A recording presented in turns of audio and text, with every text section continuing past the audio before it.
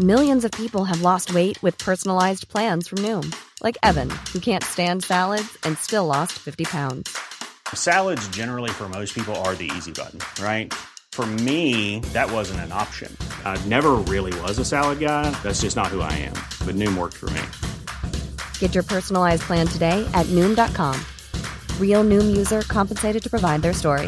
In 4 weeks, the typical Noom user can expect to lose 1 to 2 pounds per week. Individual results may vary.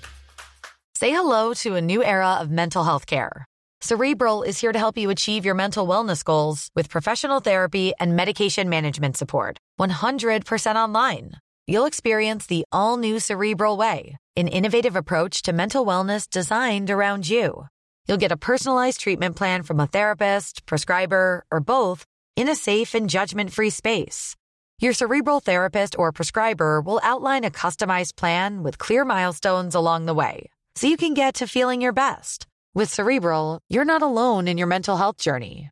We're here to empower you to live a fulfilling life.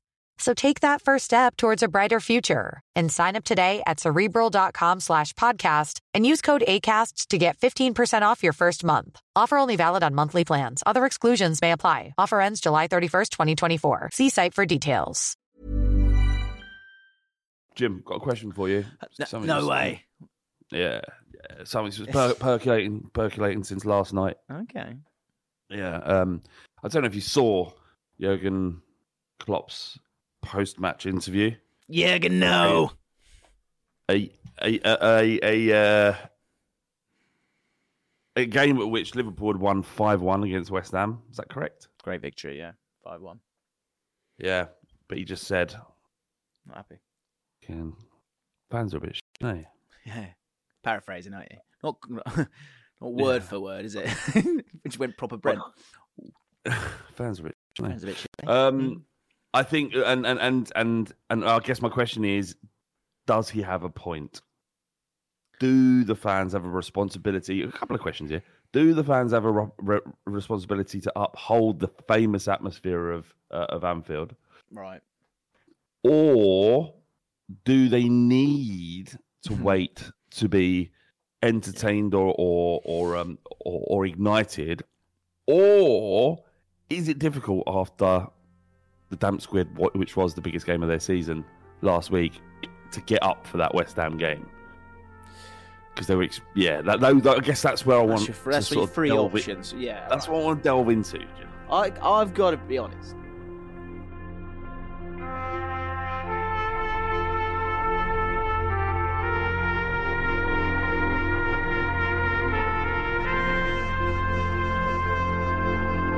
I heard his words, and useful for debate. I'm happy to get into the weeds of it. I've got to be honest. I got a tingle down there after that. I would love to hear that in the exact context of which it's meant. I listened to him talking about an enormous game at home against a title rival, where deep down you two don't know who's better right now. Like, that's another question for us to take on today. Like, who is better, Liverpool or Arsenal? But so with that game on the horizon, and he's up for that, clearly. He wants it, and he wants to challenge the fans to be up for it because he knows it can make a difference.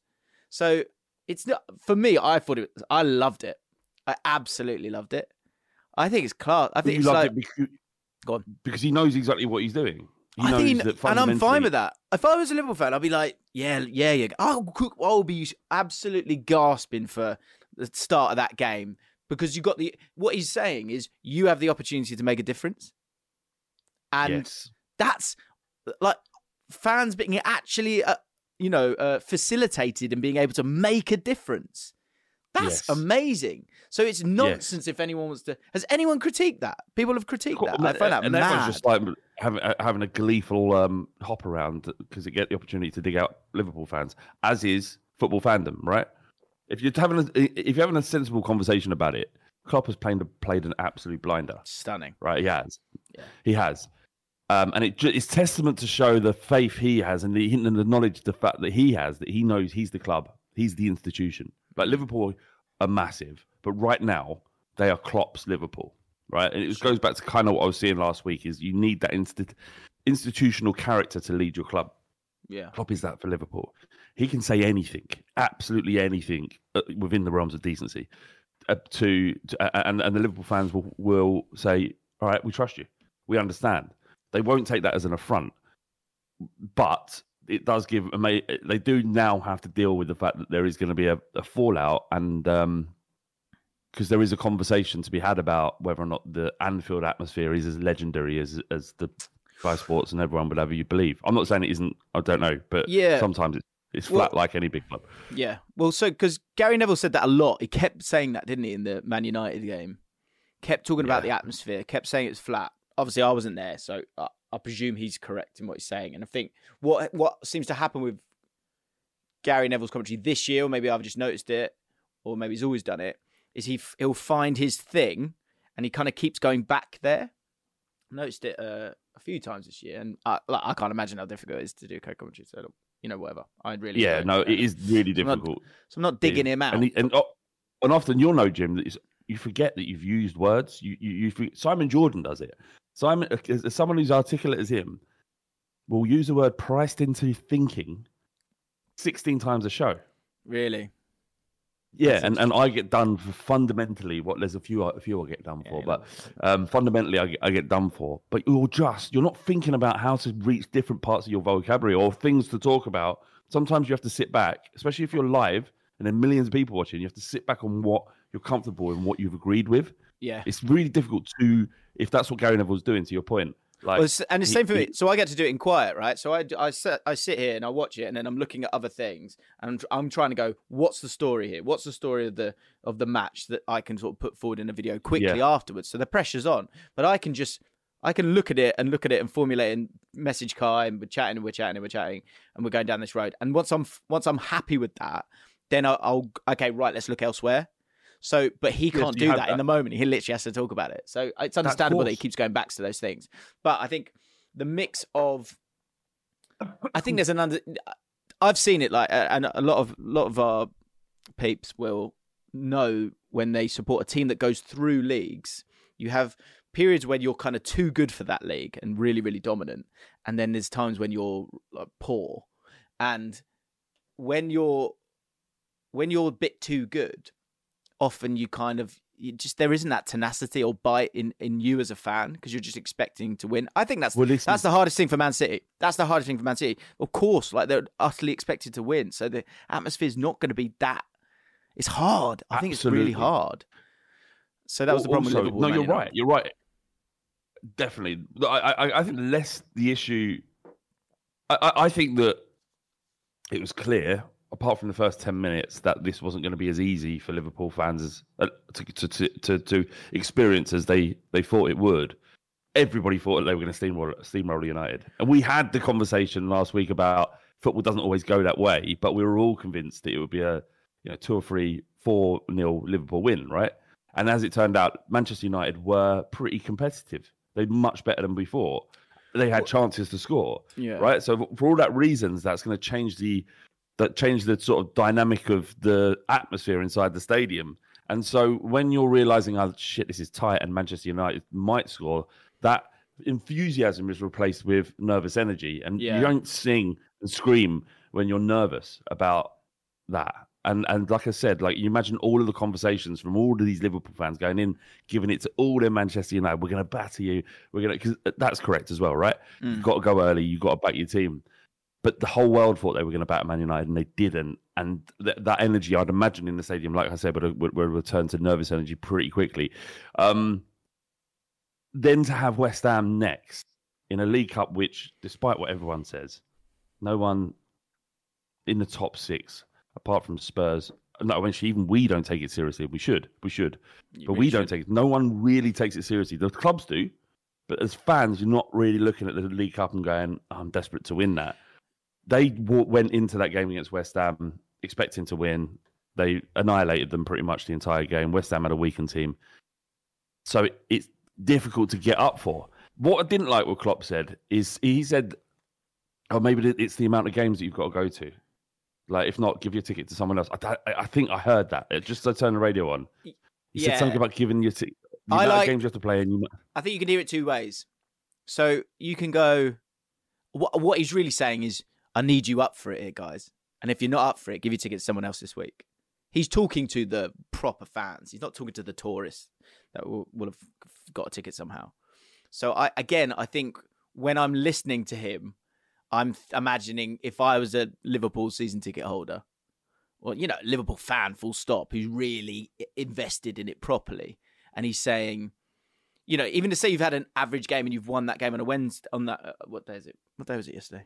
Wednesday. Then you can, I think if he sat down quietly to someone and went, that was a little bit lackluster, mate. We've got Arsenal on Sunday. I need you to be up for that. If you're not up for it, I need you to tell me because I'm going to pick someone else. That you go, no, hey, boss, do it to me, boss. I can play. Like, Jim, also, like, if you remove all of, like, your fucking, if you are a Liverpool fan and you're hurt by that, like, fucking get over it, grow up, right? Because you've just had a manager say to you that wasn't good enough. That wasn't loud enough.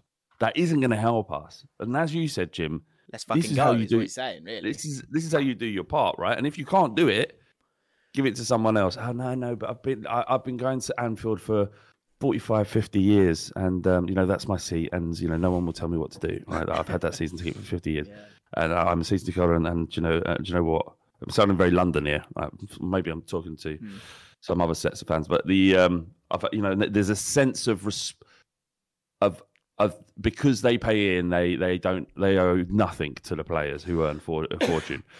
Anyway, what he's saying he's creating and building a foundation instead of damaging this idea that Anfield is a cauldron. He's creating it again. He's saying, you wait. And the atmosphere against Arsenal on Saturday will be incredible. It will be incredible because of this.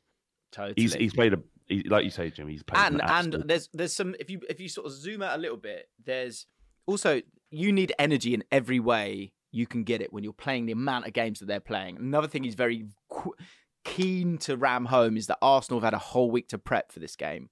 We haven't. So he's nervous about that. And two, I think there's something a bit deeper here where one thing that Arteta showed an element of vulnerability with, so it's not one to hammer him for, but it's something he has revealed has been the problem he has had at Anfield as a player and then as a manager. So a game like this, I think there's an element of mind games there from Klopp that he smells a bit of blood and he needs it. They need it. And I mean that in the best possible way. Like, this is what sport's about. So can you get yourself to a position to be in those big moments in those big games? And so for Liverpool and Arsenal, Klopp knows it. And what I love about Klopp is that he always attacks. Every manager has their own personality, right? But every moment like that, he attacks with such like positivity and tenacity. And I think he sees this as a game of, there's a lot that we don't know. There's a lot of conversations of, can Liverpool do it? Or can Arsenal do it? And I think most people overall at the start of the season were saying, it's Arsenal, Man City again. Liverpool, no, I'm not sure about the defence. I'm not sure about the defence. And but it's building blocks, right? So a game like this, and I mean, maybe we could have a quick look at Liverpool's fixtures aside from that. Like, after that, that might carry you through to the next sort of set of games to kind of win those. And then you get into January and it's on, right? But these games, like the psychological battle of it and getting a victory in those games is so important. So he knows that. So Burnley away after that. Newcastle. Well, I mean, if Arsenal win, they're 4 points. Tough. 4 points clear of Liverpool if Arsenal win at Anfield. Like, that's like then you're starting to really have conversations. You're already having conversations about Arsenal, obviously, unfortunately. But do you think? Because I think the Liverpool team is. I was going to say the Arsenal team is certainly here to stay, right? In the top 3 or something. As much as I'm sure that pains you, right? So what we always see, there's like eras of sort of battles, right? And Arteta and Klopp have had a little bit, haven't they? Those games have been quite spicy, like the Xhaka thing. We were chatting about that on the Ripple Effect. I mean, they're both knobheads, aren't they? So like they're gonna rub each other up the wrong way. Mm-hmm. Do you think it's going to be? It's not going to be about Pep and Klopp. It's going to be about Klopp and Arteta. Do you think? I think. Look, it's whoever is in the title race. If it's a three-horse race, then there'll be a needle between them. But there generally is two that go at each other. Klopp and Guardiola. Do you know what? It always feels like with them, it's about ambition, and they're aware that they're the best, and that they've been battling each other since for 10 years, more than that, 15 probably, if you include Bayern Munich how long has he been at? 10 years. 10 years, about 10 years. And so I think for them, it's like a mutual old combatants going at each other constantly. Yeah. But I think Arteta's behaviour on a touchline is comparable to Klopp's, whereas Klopp might imagine you're here, be respectful, but he doesn't have the ability to be respectful. He's not a respectful human being, so he's one who is just dominated by his ambition for his football club, and there's nothing wrong with that, but it will rile up and contribute to the atmosphere. If there is a flashpoint moment, like that one that we talked about on the ripple effect last week, where Xhaka, was it? Xhaka goes into someone. Still not having it. Still not having the Xhaka moment, but. Yeah, I get what you're saying. No, well, we'll listen to there was a conversation about it. Listen to the ripple effect, but sorry. Those flash moments, and there will be some because it'll be highly competitive. All of that, all of the emotion, all of the relationships or that thereof between the two managers, and the way they choose to deal with their frustrations will all lend into what should be one of the best games we see this year. Yeah. Saturday, by the way, Jim, can I just say it? For sport, for anyone who likes sport, not just football, Saturday is incredible. Yeah, QPR Southampton. Do you want to talk about that now? Then is that what absolutely. That's gonna be amazing. But if the people are living under a rock, there is probably the best boxing card that there has ever been. Certainly in the last 3 decades. I must have been living under a rock because I don't really. So why is this then? It's none of the big boys, is it? Yeah, Joshua's fighting, Wilder's fighting, all on the same card. Not each other, though, are they? Nobody's on. No, but they've signed to fight in March, so they're on the same card. They're fighting two people that could both of them could potentially lose. Joshua's in a tricky fight, and then they'll fight again in March. Can his opponent scrap? Can he go? Oh, he can. Yeah, I mean, he loves it. Yeah, he loves it. He'll get involved. Yeah, he'll throw. Quite the pugilist. He's a pugilist. Isn't he? He's less. I wouldn't get. He's more of a street fighter than a pugilist. I tell you, he's a lovely pugilist. I do miss Johnny Bourne. I do miss. But just quickly, and it does tie into football. The reason why this is happening, essentially, there is so much money being thrown at boxing by Saudi Arabia that what's happening at football is pales into insignificance compared to how they're taking over boxing. Really? They've managed to get in England. They've got, but no one's complaining about it. Like boxing fans have fewer scruples than Liverpool Liverpool fans, but also football fans. Yeah. But there's not really any boxing fans going, I don't think this is good for our sport. Everyone's going, this is amazing, right? Right. And it's prize fighting, isn't it? In its essence, right? It's about the money. It's a money first approach. I'm 100%, James. You nailed it. Boxing is about generating money for boxers, for promoters, for bookies. That's what it is about. Prize fighting, indeed. If you want to see the purest form of the sport, you watch amateur boxing, but no one does, right? Unless you're really, really into it. Yeah, it's not about knocking someone out, is it? Just go fucking knock him out. Don't hear that at amateur bout. That's a boxing equivalent of like those annoying shouts that you hear at the football where it's like it's a goal kick and he's hit it long and then they've headed it and then they've headed it and then they've headed it and then someone's like, get it down on the ground. Get it down. Mate, there is nothing. I don't know if you've ever been to a live knock him out. This is one bloke, really annoying bloke. Knock him out. He's got his massive gloves on and a fucking helmet. It's hard. Jim, it's like, when there's this weird energy when you're when you're watching boxing, especially if you're the home favorite has the majority of the crowd, and there's this undulating noise and attention. Every eye is on the ring. and you see a fighter coming forward, and he's starting to land blows, and you hear it. It's sort of like this cacophony of fucking masculinity, and it's like, yeah, you shouldn't love it. There's a lot wrong with boxing. You're essentially paying to watch one man render unconscious another man, which is weird when you really think about it. Like, what are we doing here? But when you're there, you get swept up in it. Anyway, look, it's brilliant, and I can't wait to go and see another fight. Right?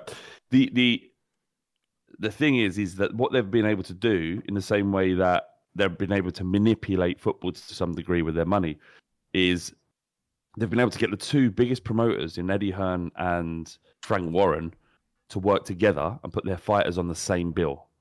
Right. So this is a Queensberry and Matchroom promotion. It's mainly Queensberry, but so you've got fighters from both stables in the same building, operating in the same area, working towards fights with each other. And the only difference between then and now is Saudi Arabia. And that's it. Well, and the money that Saudi Arabia provide, right? Exactly. That's what I mean. Yeah, right, the oil money. So sports washing is well and truly in full swing. 3 cheers for sports? No, 2 seconds. I mean, when it comes to boxing, 3 cheers for it. Right.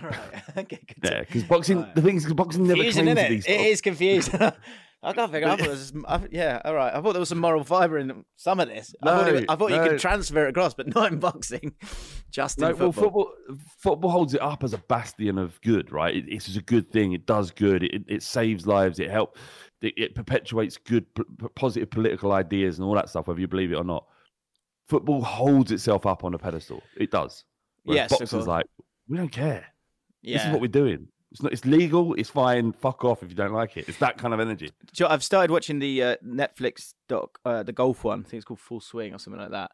And it gets to the sort of live golf bit, and the best bit of journalism in terms of a question that just utterly works and cuts through all the rubbish is that they go. They talk about if Putin was going to pay you enough money, would you go and play in Russia? And he goes, and Paul's panicking. He's going, speculation.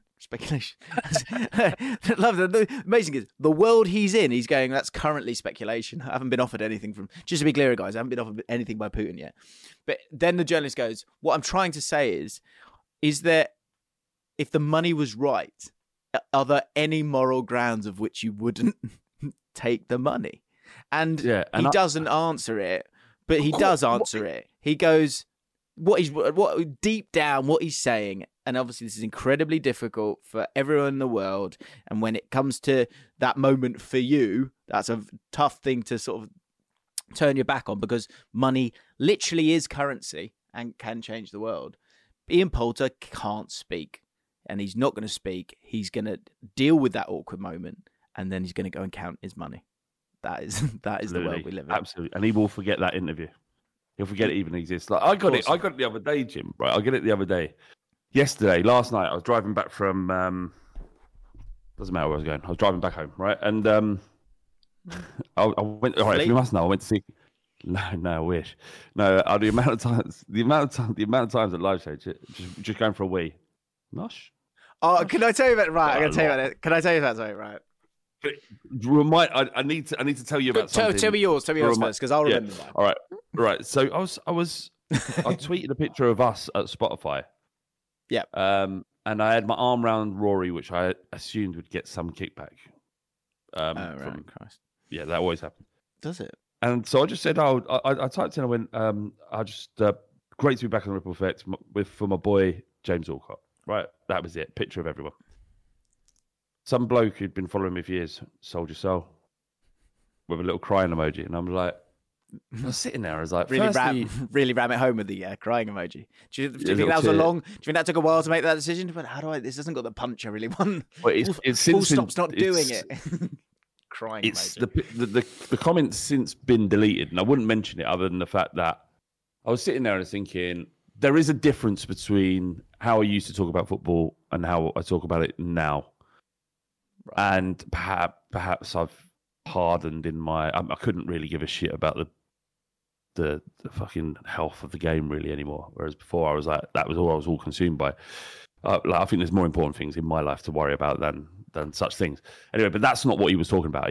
I think he was just mentioning it was the fact that I'm willing to sit next to Rory or whatever it might be, which I am, and it will never be an issue.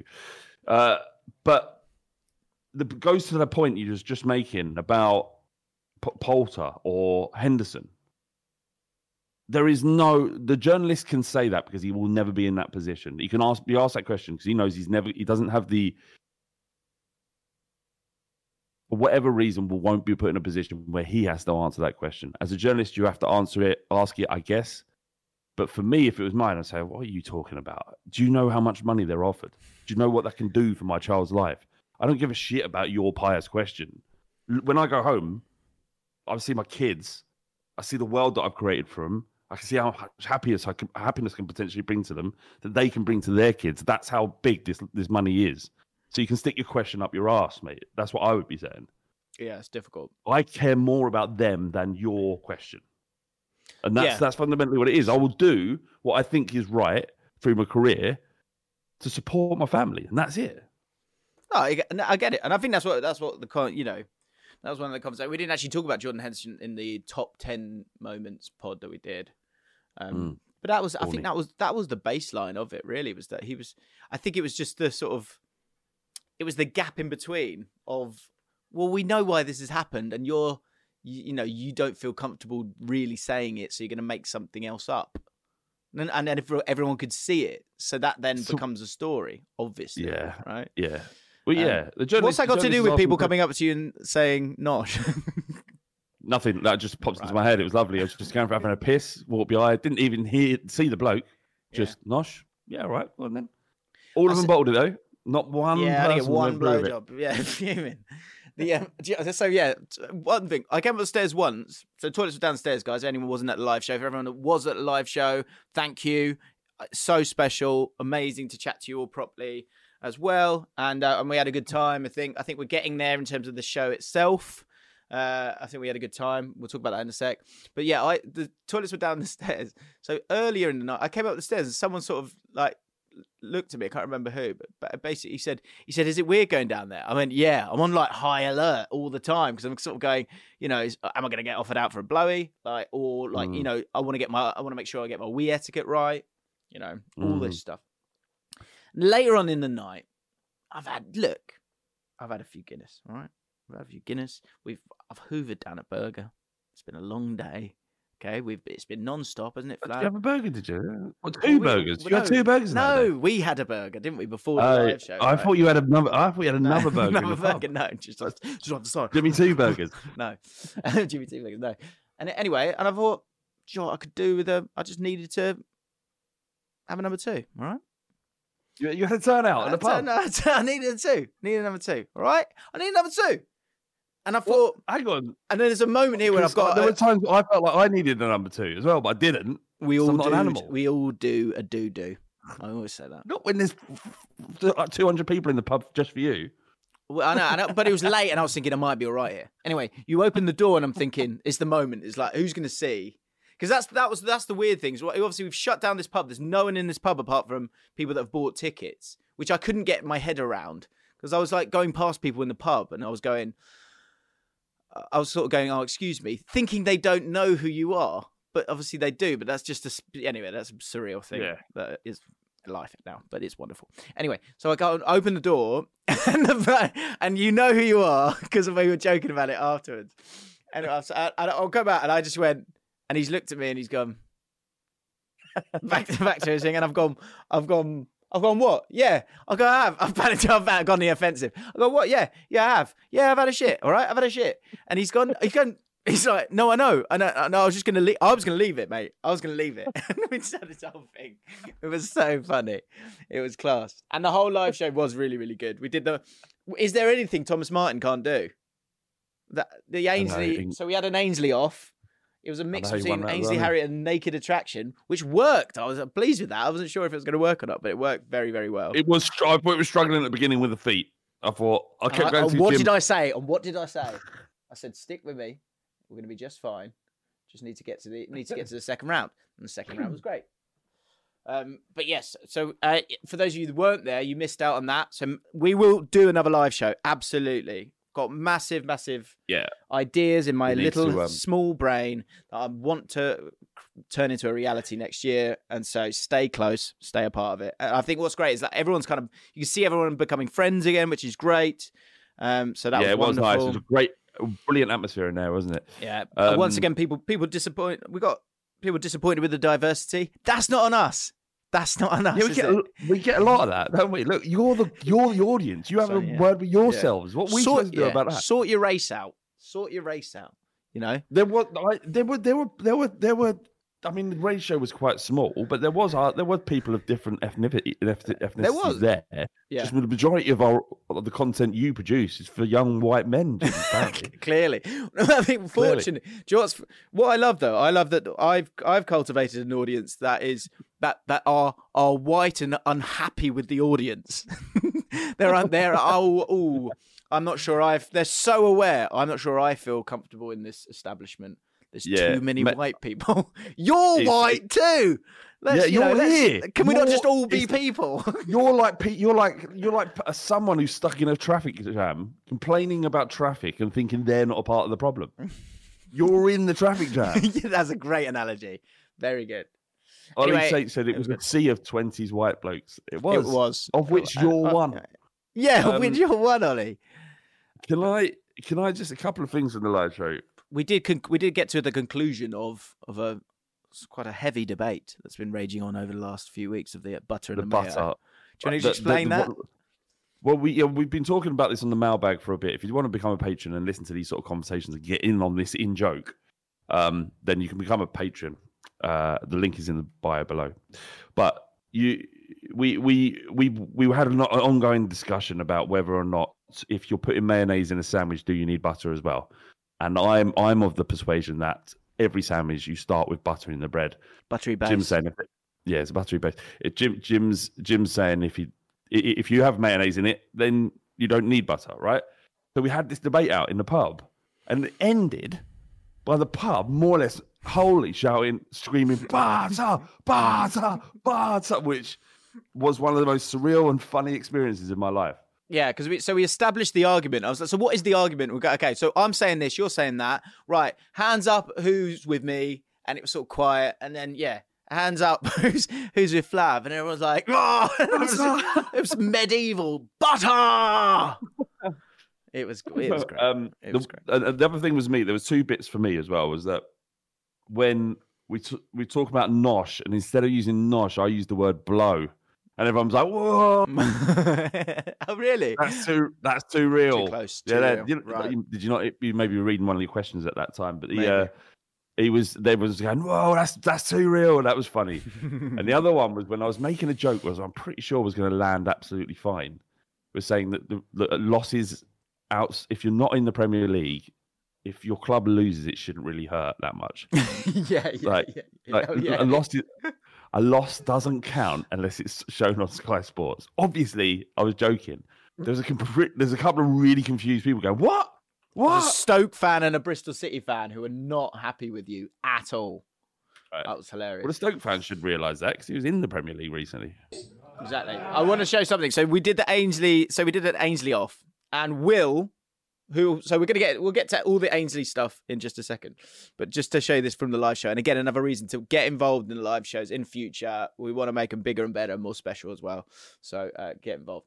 Can I make this bigger? I can. Right. So this was right. So we had round one, right, which was everyone did their celebration, Ainsley celebration, and it was just the feet, and the whole crowd had to decide who should be voted out based on the quality of their feet within the Ainsley celebration. Are you showing something, Adrian? Yeah, I am. Sorry, I'm showing the first one. Hang on. I'll show you. Right, okay. Here you go. Because, you need to see the other ones as well. Right. Got it? Yes. Good. So this was after the first round. So we then were going along, and people had to boo to vote for who they wanted to go out. Now, the Will Hester, who is the man who took his shirt off, threw it at his girlfriend.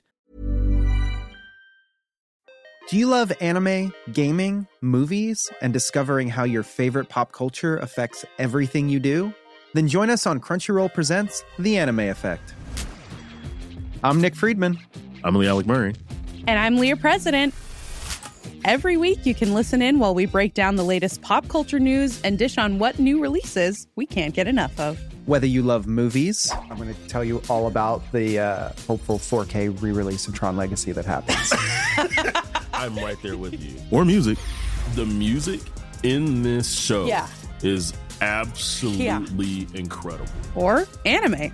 And under this mask is another mask. You can discover your new favorites right here on The Anime Effect. Listen every Friday wherever you get your podcast and watch full video episodes on Crunchyroll or on the Crunchyroll YouTube channel.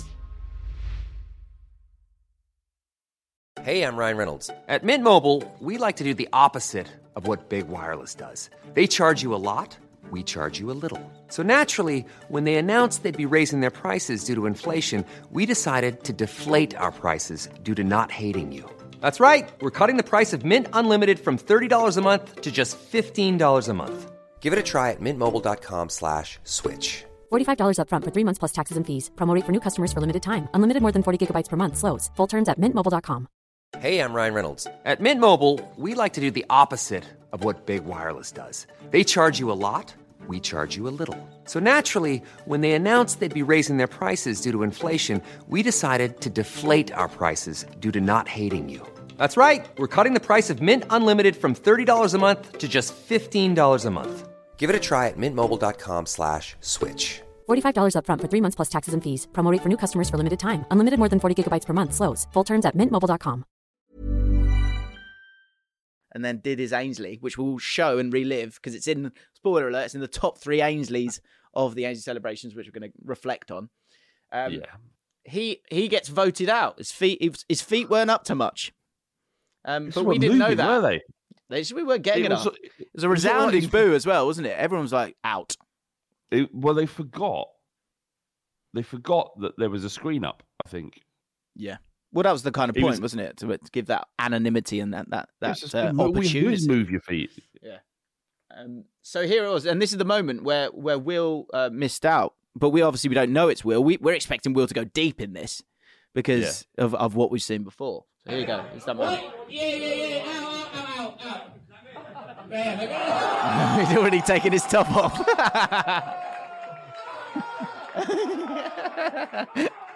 If you remember,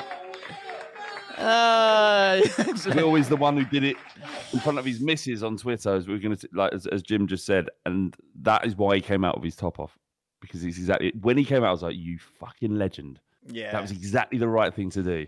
Great teeth Will had as well, by the way. Congratulations on those teeth, Will. Right, let's do some bits. He's a legend. Let's do some bits for the podcast from the running order last week. And so we're going to get to Ainsley in a second. So Jim Big Laugh Award. Zoom in. Here we go. It's from last week's podcast for a couple of thoughts. So Flav, this is diabetes. Flav declaring his support for any bullshit rule that supports his club while ominously inward burping is pure cinema. It's like his conscience is trying to get out and he has to swallow it back down. That's well funny. That's funny. So that made me laugh. So that's a nominee. That's it. Last week, Mario said, the first thing I'd do if I was drinking piss mid-podcast is state that I'm definitely not drinking piss. Because last week I wasn't feeling great and I was on the Lemsip. It was Lemsip. It's weird that you had it in a like a AG1 container though. Yeah, that's true. That's the issue. But that did make me giggle. And Big Burrito 2373. On any given night, there are 2 men that look like Poch and Postecoglou laughing in a bar in the Mediterranean or Latin American countries. Do you know that made me laugh? If you just close your eyes for a second and just and get them out of their tracksuits or whatever it is, but just imagine Poch. And Postecoglou certainly has got like a gold necklace, which you can see, and you can kind of see a bit of chest hair there. And they're just somewhere hot, but it's obviously the sun's gone down, and they're sort of about 5 drinks in, little bit sweaty, just enjoying each other's company and having a giggle. Yeah. I can see it, and I bet it's absolutely everywhere. Yeah, amazing. So that was it. I had a live show recap. Butter, we've done that. That's good. Epic reframe. Jonathan Smith, so he's warned us early doors. He's gone hot take / trigger warning. This is epic reframe after epic reframe here. Speaking with my pal about the plight of Man United, he said, back Ten Hag and get rid of the players as they are the problem. I clapped back, saying Ten Hag is spineless. The first test he had was when he got slapped by Brentford, and instead of sticking to his principles, he bottled it and changed style to avoid losing games of football. Shows his weak mind, and that is when he lost the belief of the players, and that's why they're underperforming. His mate then asked, so who would you have instead? Which is always the question with Man United. You go, because I think there's been a thing with a lot of managers getting away with it because you go, well, if you sack him, then when's it going to stop? And that manager's got very lucky because if you would have been gone because there would have been other options. So he asked, who would you have instead? And Jonathan said, with my chest out, in my opinion, the best fit for Man United is Sean Dyche. He plays arguably the closest football to prime Fergie and would demand respect as no one would want to mess with him. Do you think Sean Dyche could get a better tune out of this Man United squad than Erik ten Hag? Yeah, but at what cost? What do you mean? Well, firstly, that most of what that guy said is nonsense. Like it's not a hot take; it's bullshit. But after losing to Brentford, didn't they then go on to win the League Cup and finish third in the league? But what is manager playing poor football apparently? I mean, to the detriment of a lack of a philosophy, which I know you've been banging on a lot about this year. No, I know, but he didn't lose the dressing room if you then finish third and win a League Cup. And then he's saying Sean Dyche, which the football is not anywhere near what prime Fergie's football was like. Prime Fergie's football, as per Jap Stam and Roy Keane and Gary Neville, who played in it, was a team that was completely on the front foot that left two centre-backs back all the time. They won the treble that year. So that's prime Fergie, isn't it? When Sean Dyche ever done that? I don't know. Well, I think it's interesting how what feels like not progressive football with Sean Dyche, which I think is harsh because they've actually played some good stuff, is if you pick it up and put it in 1999, maybe does look like fast-flowing, really fun, exciting, attractive football. Do you think? You don't know. I hope so. I'd love to see Sean Dyche at Man United. It would be amazing. It would be amazing. You'd have imagine. You'd have to listen to a lot of Sean Dyche's voice. I'm fine with that. That's a lot in it. It's a lot though. I'd rather listen to Sean Dyche than it's a lot. Almost any top flight manager. Fair enough. This is great. This is just this is great prose. Is that the word? I read this and I thought that's really good. And this is to wind you up, Flav. But I think I know you, and you know I know you, and I know that you know that I know you. And I think you'll rate this. I think you'll have, like, in a weird way, you'll have huge respect for this sentence. Here we go.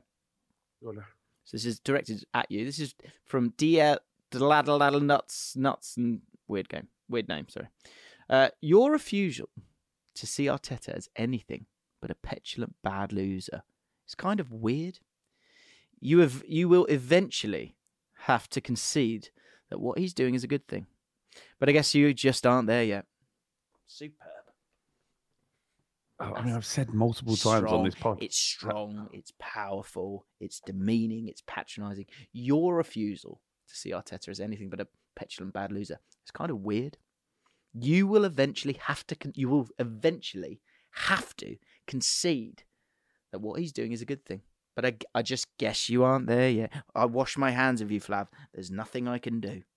I think it's a really good sentence. I mean, yeah, it would suggest that he's really indifferent to my opinion, yet leaves a comment. Good. But it's a good thing to do, right? So there's no bite there. It's a good thing. It's a good thing to pretend to be indifferent, but leave a comment. Yeah. As a rebuttal, I would merely say that I've said on many occasions that Arteta has done an incredible job at Arsenal, but you have to take into consideration every advantage he's been given. It's fine. That's what you want your manager to have, the advantage. You want them to have an almost seemingly endless abundance of money, to get everything he asks for all the time. And then And on the back of that, you expect a club the size of Arsenal to be challenging for the league, and he's on par, really, for where he should be. And what manager gets 5 years? What manager loses his first 3 games and just gets given the time that he has? He's in a position, and he's, like I said, he's been given the advantage that almost no manager would be afforded, other than Guardiola or Klopp or someone like that. So that's what I would say. Or my comment about him is he's a man baby. Can't handle defeat.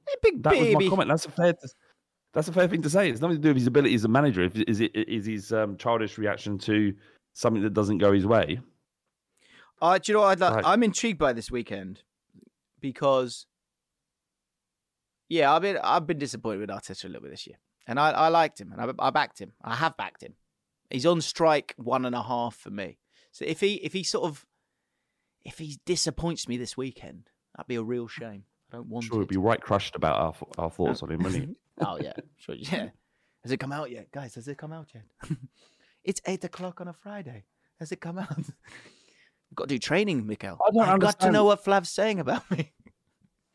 Yeah, what I don't understand is like why are you defending it? Why do fans? This is something good to talk about. We don't have to do it now, but why do fans feel like they have to blindly defend their player, the behaviour of their player and their manager? And this is and I'll just give you a case in point, and I'm going to take it to Tottenham, actually, not Arsenal. Clever. Spurs fans, there was a tweet the other day that said that they looked at all of the cautions that have been given to all of the top centre-backs in the league, and Romero's caution rate is something like, I can't remember the metrics, but it was at 43%, right? And Saliba was on 16%, Van Dijk 23%. Like the clear outlier here was Romero. And the way the guy framed it was that there was some sort of bias towards Romero or an agenda against Romero. Like, no, that's not what's happening. He's a maniac. He goes into the traffic. He leaves his studs up. He goes through players. He does the type of the way that he tackles invites cards. It's on Romero. Just because he plays for Tottenham doesn't mean you have to create some weird fucking tweet that has no basis. Defending him merely because he's a Spurs player. Just go, yeah, he's a dirty cunt. I love it. That's what I say. Conspiracy, I think. I think it's something against him. Of course. He's at that. He will let you down. He will let you down. If say he's there for the next 5 years, he will let you down 8 times in big games. But he will also be, he could be awesome in 12, 20, 30, whatever, right? At some point you'll go, enough, I'm fed up with him, go away. No. There has never been a player as good as him that gets bombed out of a football club because of his discipline in terms of his cards that he amasses. That doesn't happen. The quality of the footballer always overrides whether or not he picks up cards. But if you pick up cards, you get sent off, especially in modern game when there's VAR. You're gonna become a liability because your team's gonna end up playing 10 men. I do agree with what you're saying. It can be a liability. I'm just saying it doesn't happen in football where someone as good as him is sold because he picks up yellow cards. Okay. Last week we were talking about sort of words or sort of puns within the name of a football team. I can't remember what it was last week, but there was No, it was names that rival fans used to describe the team rather than saying the actual name. Yeah. So, and we were having that's it. We were having like a deep conversation about something, but someone had arrived late to the live, and so just wrote Preston rear end. And so the top comment last week was him going, "I've just got to Preston rear end." He just caught up, which is funny. But a lot of people put some new ones in here, so here's a few might tickle you. At Lawrence Penman, and I'd like more of this. I'd like it for players. I'd like it for anything. Can we create some new names here? I feel like there's got something. As a Derby fan, Snottingham Florist has to be the personal favourite of mine for rival name calling. Florist. Is a florist negative? Snottingham Florist. It's just a bit, I guess. Yeah.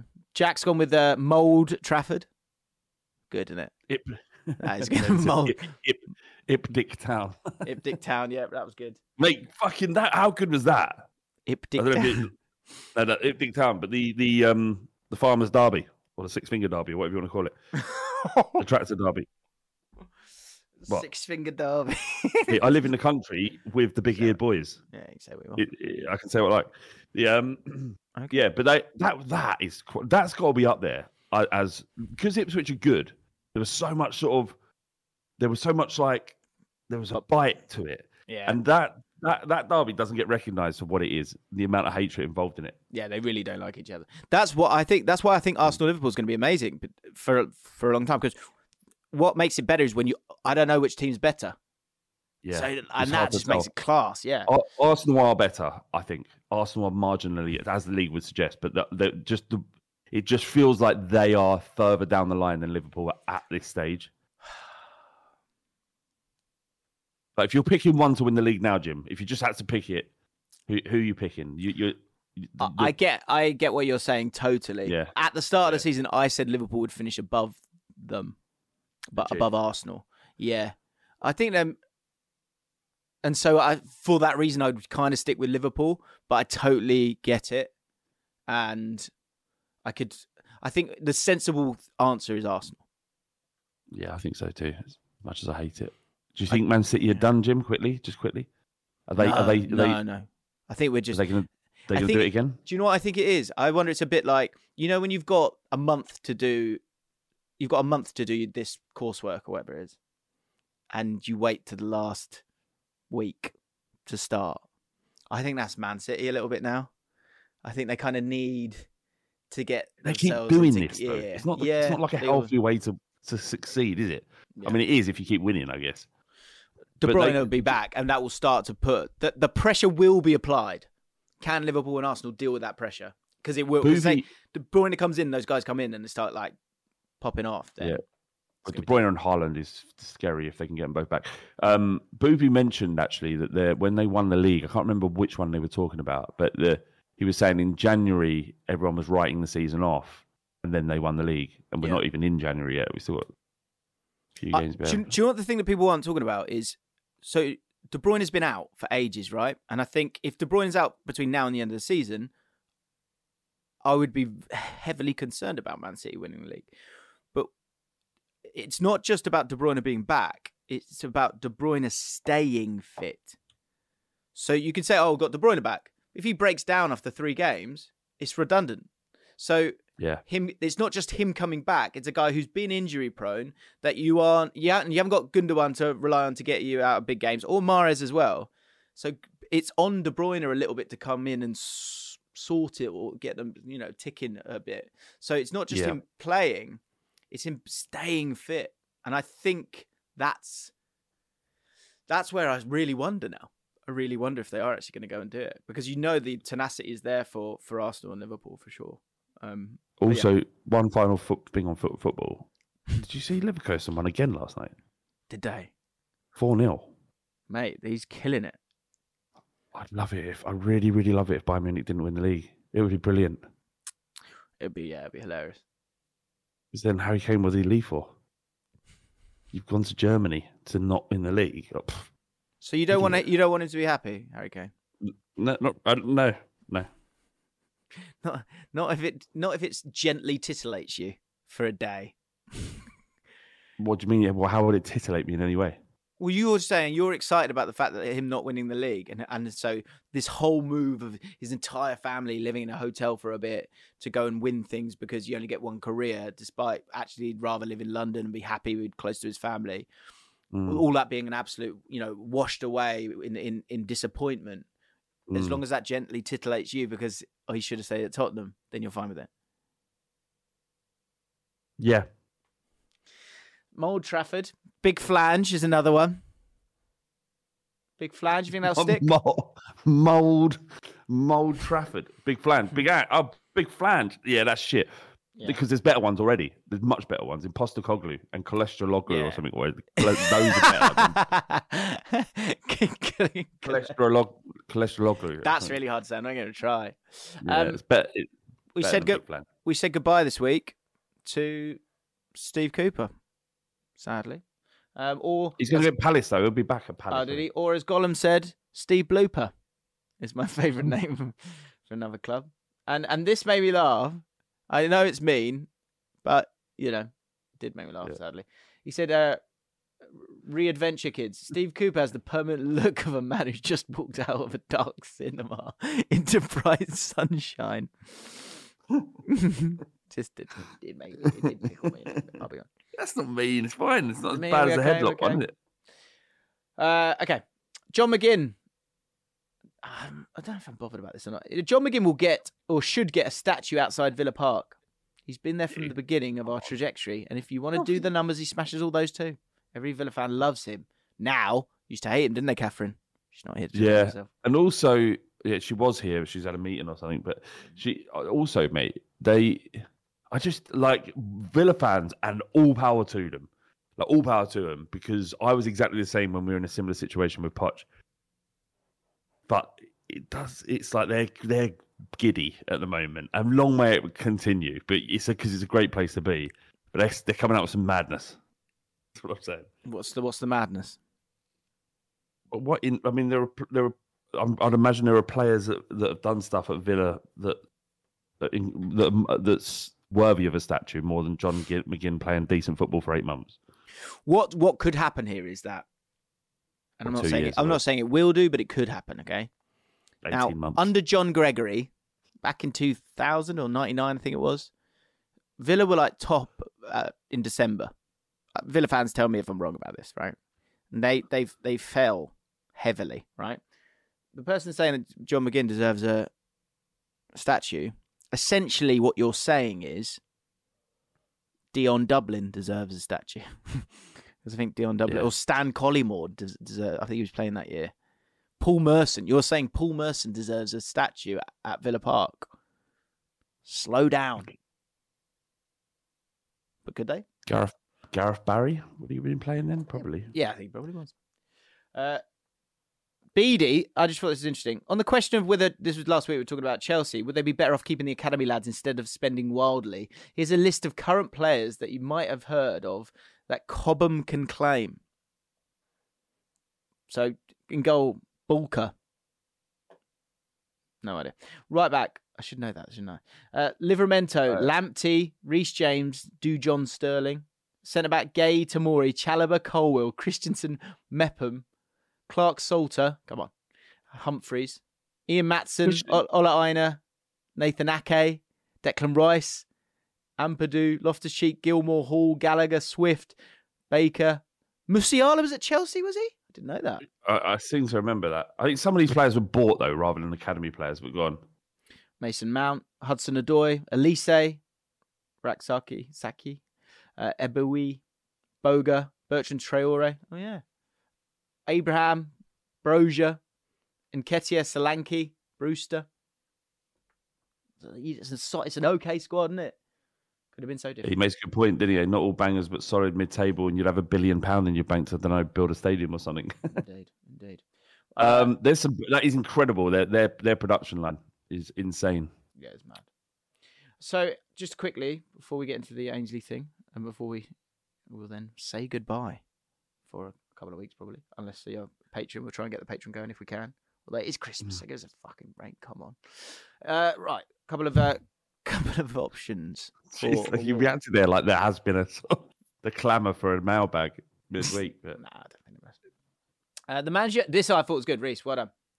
The manager who has received the most "he's got to go" shouts, but has still hung on until the end of the year. David Moyes, I think. Yeah, is the winner of that. It's interesting you say that. There was this graph, and it was. I'll send it over to you. It's really interesting. It just shows you the fan happiness. There's a survey. There's a fan happiness depending on 5 or 6 metrics like atmosphere, stadium, squad, transfers. And West Ham, for winning the trophies, their diagram, or whatever you call it, it was like a spot, like one of the ones where you have little points. I can't remember what it's called. It was tiny. Like they just feel they're so much less happier than they should be. Generally, and all of it's generally, yeah, and all of it stems from the fact that David Moyes is still the manager, I think.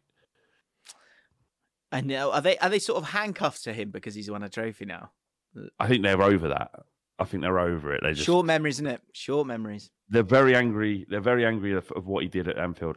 The other night, because there was like thousands and thousands of West Ham fans, and he just didn't play anyone worthy of winning that game. Okay, get your answers in here, guys, in the chat. Tom Shrimplin asks, what's the Something's Happening Here award? Well, I think you got to say Villa, haven't you? I don't know. I think you can go elsewhere. On a broader scale, could you say Brighton? Obviously, it's petered out a little bit, but they've become one of the elite teams. Brighton, like you're worried about playing Brighton these days.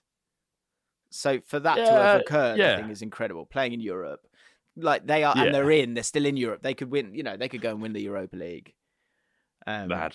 Yeah, and same for Villa. Could win the Conference League and get in the Champions League. It'd be crazy. What else we got here? JC Football. Most social media impressions for appointing a manager, and the winner is Wayne Rooney. Although the Birmingham fans, Luke, flip-flopping, saw him on the live shows. Oh yeah, we won this week. Hang on a minute, you despised him a minute ago. Can't keep up. Cannot keep up. Probably Rooney. Rooney's a weird one. Can't trust a man who flip-flops like that. No, it's difficult. How can you trust? Certainly wouldn't trust him with my business. What else we got? Best Ainsley podcast moment. Okay, let's do this. Or best epic reframe. Best epic reframe. I'll give that to Gary O'Neill. He has made us reframe. Or Iraola. It's one of those two. Both of them. Yeah. Gary O'Neill, we weren't giving it to him. But he's done well. And Iraola, we thought he was just another foreign manager about to get on the scrap heap. Look at him now. It's flying. Yeah. Okay, best Ainsley podcast moment. Right, now's the time. So, we'd like to... What's the best way of doing this? Let's go here first. So we'd like to send a message out to the man, the myth, a national treasure, Ainsley Harriott. Ainsley, on Christmas Day, you're going to see a lot of videos, okay? And we would like to explain ourselves on our podcast. This is our podcast, James the Flag for Now. And so it all began with this picture that you can see right now, Ainsley. And before I get into this, Ainsley, don't be afraid. This is all being said with love. This is my co-host, Flav. Flav, you agree with this? Absolutely. We adore you. We adore you. Legitimately. So this was at an event where Ian Wright was and Emma Hayes were being lauded for their careers.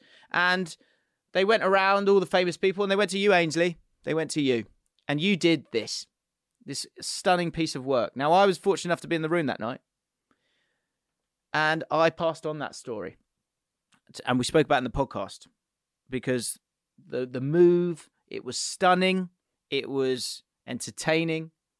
It was wonderful. And we wanted to see more of it. So we put it out there. We were like, oh, amazing if like a pro footballer or someone else could do it. Now, Ainsley, you won't be aware of this. This has caught legs, Ainsley. This has really caught some legs, okay? And so now we are a few days away from Christmas. And on Christmas Day, we're going to be asking people to do the Ainsley. But what is the Ainsley? Well, you know, Ainsley, you've been doing it for years at a very high level. But other people have wanted to get to your level and put themselves out there. And we've had loads, absolutely loads of Ainsleys. Just to give you a recent one, this is one. So we asked people if they were going to the darts. This is Taryn. Taryn was at the darts. Taryn is a fan of the podcast and he's a fan of you, Ainsley. And he did the Ainsley. So here is the Ainsley. Do it again. Do it again.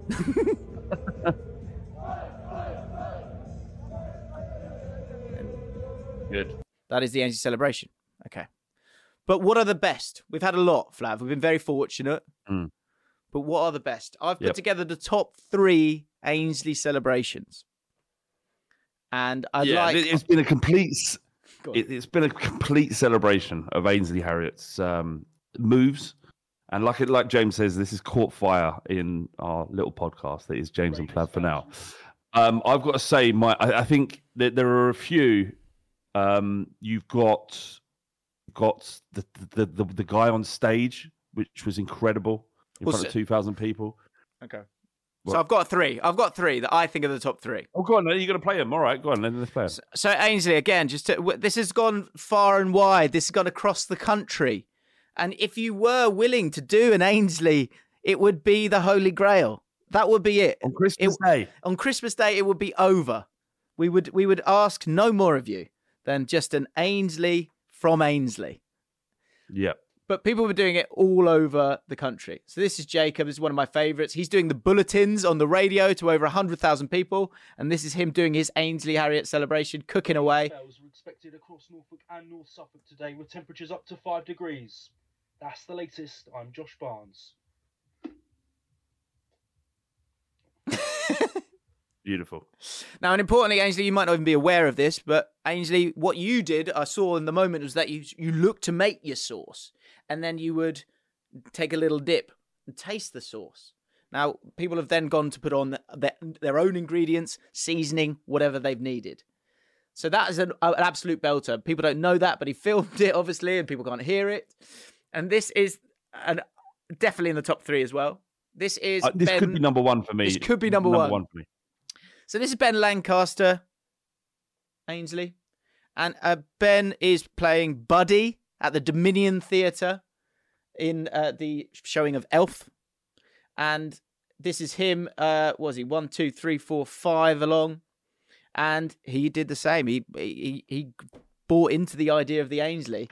And at the end of his first show, there he is. Get ready, here it comes. He's cooking away, Ainsley. He's cooking away, loving life. That's the influence that you have, Ainsley. That's how you've changed our lives. I know it's weird, Ainsley, but stay with us. Stay with us, Ainsley, because there's one more and it's about to get a little bit more weirder, but it's all good fun, Ainsley. Please keep watching.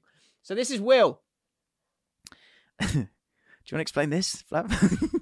I kind of think you should just play it. But what we asked for is for Ainsley's in a natural environment. Yeah, in the wild, in an unsuspecting place.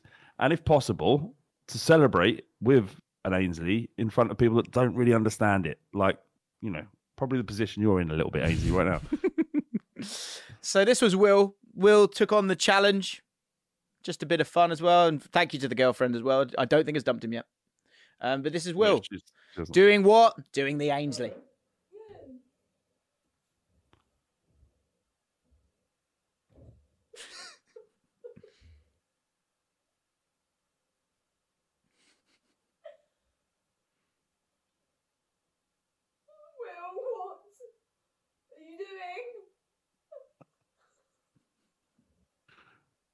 No. Didn't understand it, but we liked it. We loved it. That was our number 1. Well, it could be our number 1. I don't know. We don't know. We'll see. So in the chat, as we make one last plea, Ainsley, Merry Christmas. Firstly, thank you so much. We've been having fun with this for about a month, and it came from your spice for life. Your ability to not just put your hand up when someone said, "Oh, Ainsley's in the crowd." You stood up and you were counted for. And that has spawned this whole thing. So thank you, regardless, Ainsley. If you don't want to do this, absolutely understand. But you will see people doing the Ainsley and they're doing it out of love. So Merry Christmas, Ainsley. Merry Christmas to everyone as well who's got involved and done this over the last, I don't know, about a month, right? There's still time. There's still time as well, isn't That's there? it. So Christmas Day, we're all going to do it, Ainsley. Make sure you do it. Use the hashtag. We'll get it out there. It's going to be great. What's your number 1, Ainsley, Flo? I love Will, and obviously we've met Will, and since this, we had to meet him after seeing this. But for me, 100%, it's Ben Lancaster. There's just everything magical about that. It's the distance from the camera. It's the fact that it's in front of 2,000 people. It's the little dance at the end. For me, it's Ben Lancaster, closely followed by Will. Special mention for it, and I think I just said Jacob Barnes, but I think it's Josh Barnes, because all the time in my head I'll be walking around going, "I'm Josh Barnes." I'm always doing his voice. So you've got a great voice. I've got to, it's got to be Ben for me as well. Will, heartbroken right now. I'm sorry, Will, but that was outrageous stuff. But yeah, just another great example of the fun that we're able to have with the podcast. So it's all good stuff. That's all I've got for the pod. Yeah, all right. Life's good. Merry Christmas, everyone. We hope you all have a wonderful one. Flav, love you very much. Love you too, mate. Remember, Christmas Day, hashtag Judy Ainsley. See as many on Twitter as possible. Retweet them, comment them. Let's just get it going. Maybe get it trending. Bit of fun. Yeah, have an amazing Christmas, guys. All the best. If you want to become a patron, you can do. Links in the description. But if not, don't worry, guys. It's all good. It's all love. Right. Ta-da! See ya.